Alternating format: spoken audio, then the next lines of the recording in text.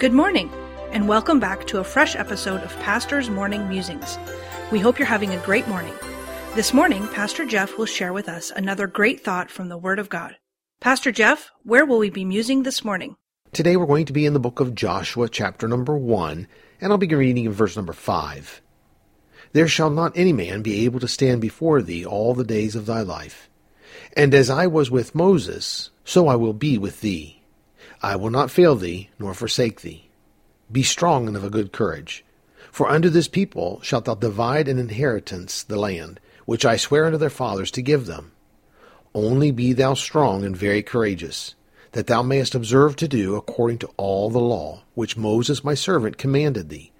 Turn not from it to the right hand or to the left, that thou mayest prosper whithersoever thou goest. This book of the law shall not depart out of thy mouth, but thou shalt meditate therein day and night, that thou mayest observe to do according to all that is written therein.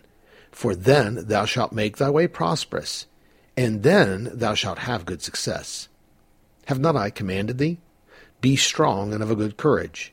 Be not afraid, neither be thou dismayed, for the Lord thy God is with thee, whithersoever thou goest.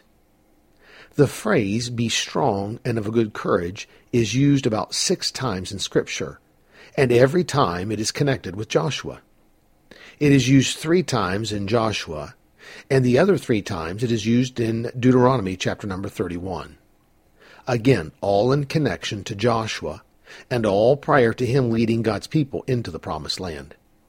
This morning, God had me stop and muse about a lot that took place in Joshua chapter 1, but one of the things that caught my attention was this statement to Joshua, be strong and of a good courage. I got the part to be strong. Not easy, but it makes sense. But I had to wonder to myself if there's also a bad courage. Joshua was told 6 times to be strong and of a good courage. I wonder if along with strength comes courage oftentimes. And I wonder if that courage can be good or bad. As I looked at the definition of the phrase, be of a good courage, I realized, yes, there can be good and bad courage. A good courage will harden a person to do good, and a person who has hardened themselves to do wrong has a bad courage. I think this is a wonderful thought for us this morning to ponder for our own lives. Maybe we need to be strong in our lives. Maybe we need to be hardened to the right. Joshua needed this if he were going to lead God's people into the promised land.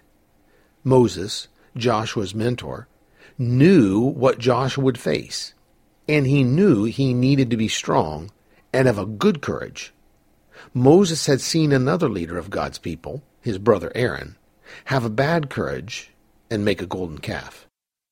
I think we all need to muse on these words of Moses to Joshua today. Have not I commanded thee? Be strong and of a good courage. Be not afraid, neither be thou dismayed, for the Lord thy God is with thee, whithersoever thou goest. The preceding program was produced by Dr. Jeff Harris, pastor, author, and chaplain. Please tune in again tomorrow morning for another fresh episode of Pastor's Morning Musings.